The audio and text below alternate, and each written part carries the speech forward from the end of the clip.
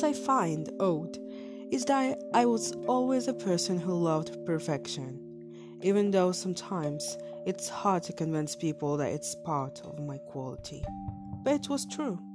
Every time a recruiter would ask me the following question: what are your faults? Among the answers was perfection. Becoming a perfectionist in everything: the way you talk, the way you wear your clothes, the way you walk. It was a protocol that every time I make the decision to do it, I can't do it. Even after minutes, I find out that I haven't done anything and I skipped the steps.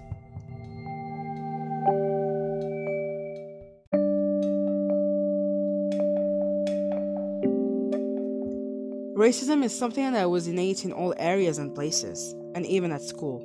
It was innate but indirectly.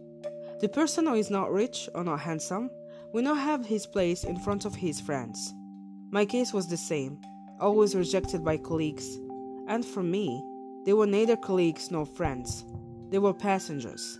You spend time with them and then you leave them. You forget them afterwards, little by little, as if you had never met them. I lost my existence a long time ago. I no longer existed in front of them, since my physique was ugly.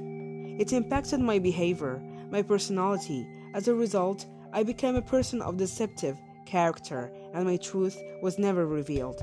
If I could have, I made them pay my dues. I took them in hand and told them that I exist, and I have a voice, that I am a human like you, and I am capable of existing among you. This period I lived through is not the same as our children, but it's hard to believe that you have no more words and that racism is stealing your right, your dignity, and your presence as a human being.